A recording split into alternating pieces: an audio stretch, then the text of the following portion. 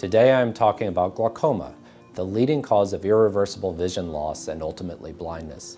In this segment, I'm going to talk about how glaucoma is diagnosed. If you are at high risk of developing glaucoma, your doctor will often perform several tests to determine whether or not the optic nerve has been damaged.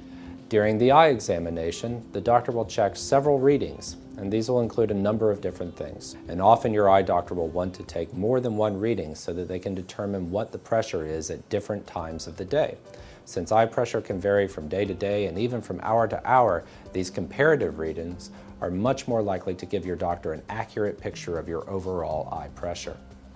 However, if the cornea or the clear covering of your eye is thin because of genetics or of prior surgeries, this pressure reading can be artificially low.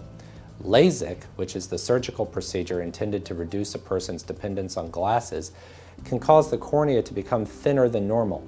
So if you have had LASIK or a similar procedure, be sure to inform your doctor. So usually when a patient comes to see a glaucoma doctor, one of the first things we'll do is do a functional test of their vision. And we use a visual field test, which is basically like a video game. It's a big bowl, and the computer will shine lights in different places in a patient's visual field. And then the patient's holding a little control, a little button, and whenever they see the light, they push the button. And the machine will shine the light in different places, and it will also shine different intensities. So it measures not only whether the patient can see the dot in a particular area, but how sensitive they are. And this allows us to measure, as I mentioned, the visual field. And that's very important because in glaucoma, vision loss usually is not the central high acuity vision in the middle, but it's a side vision, and we see the vision gets smaller and smaller.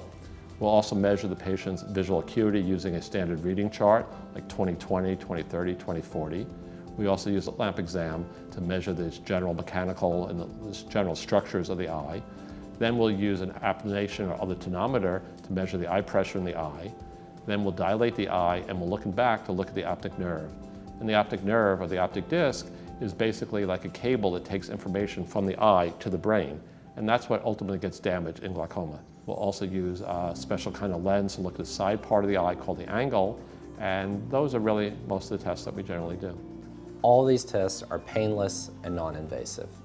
To learn more about glaucoma, check out the other videos in the series, including how to treat glaucoma.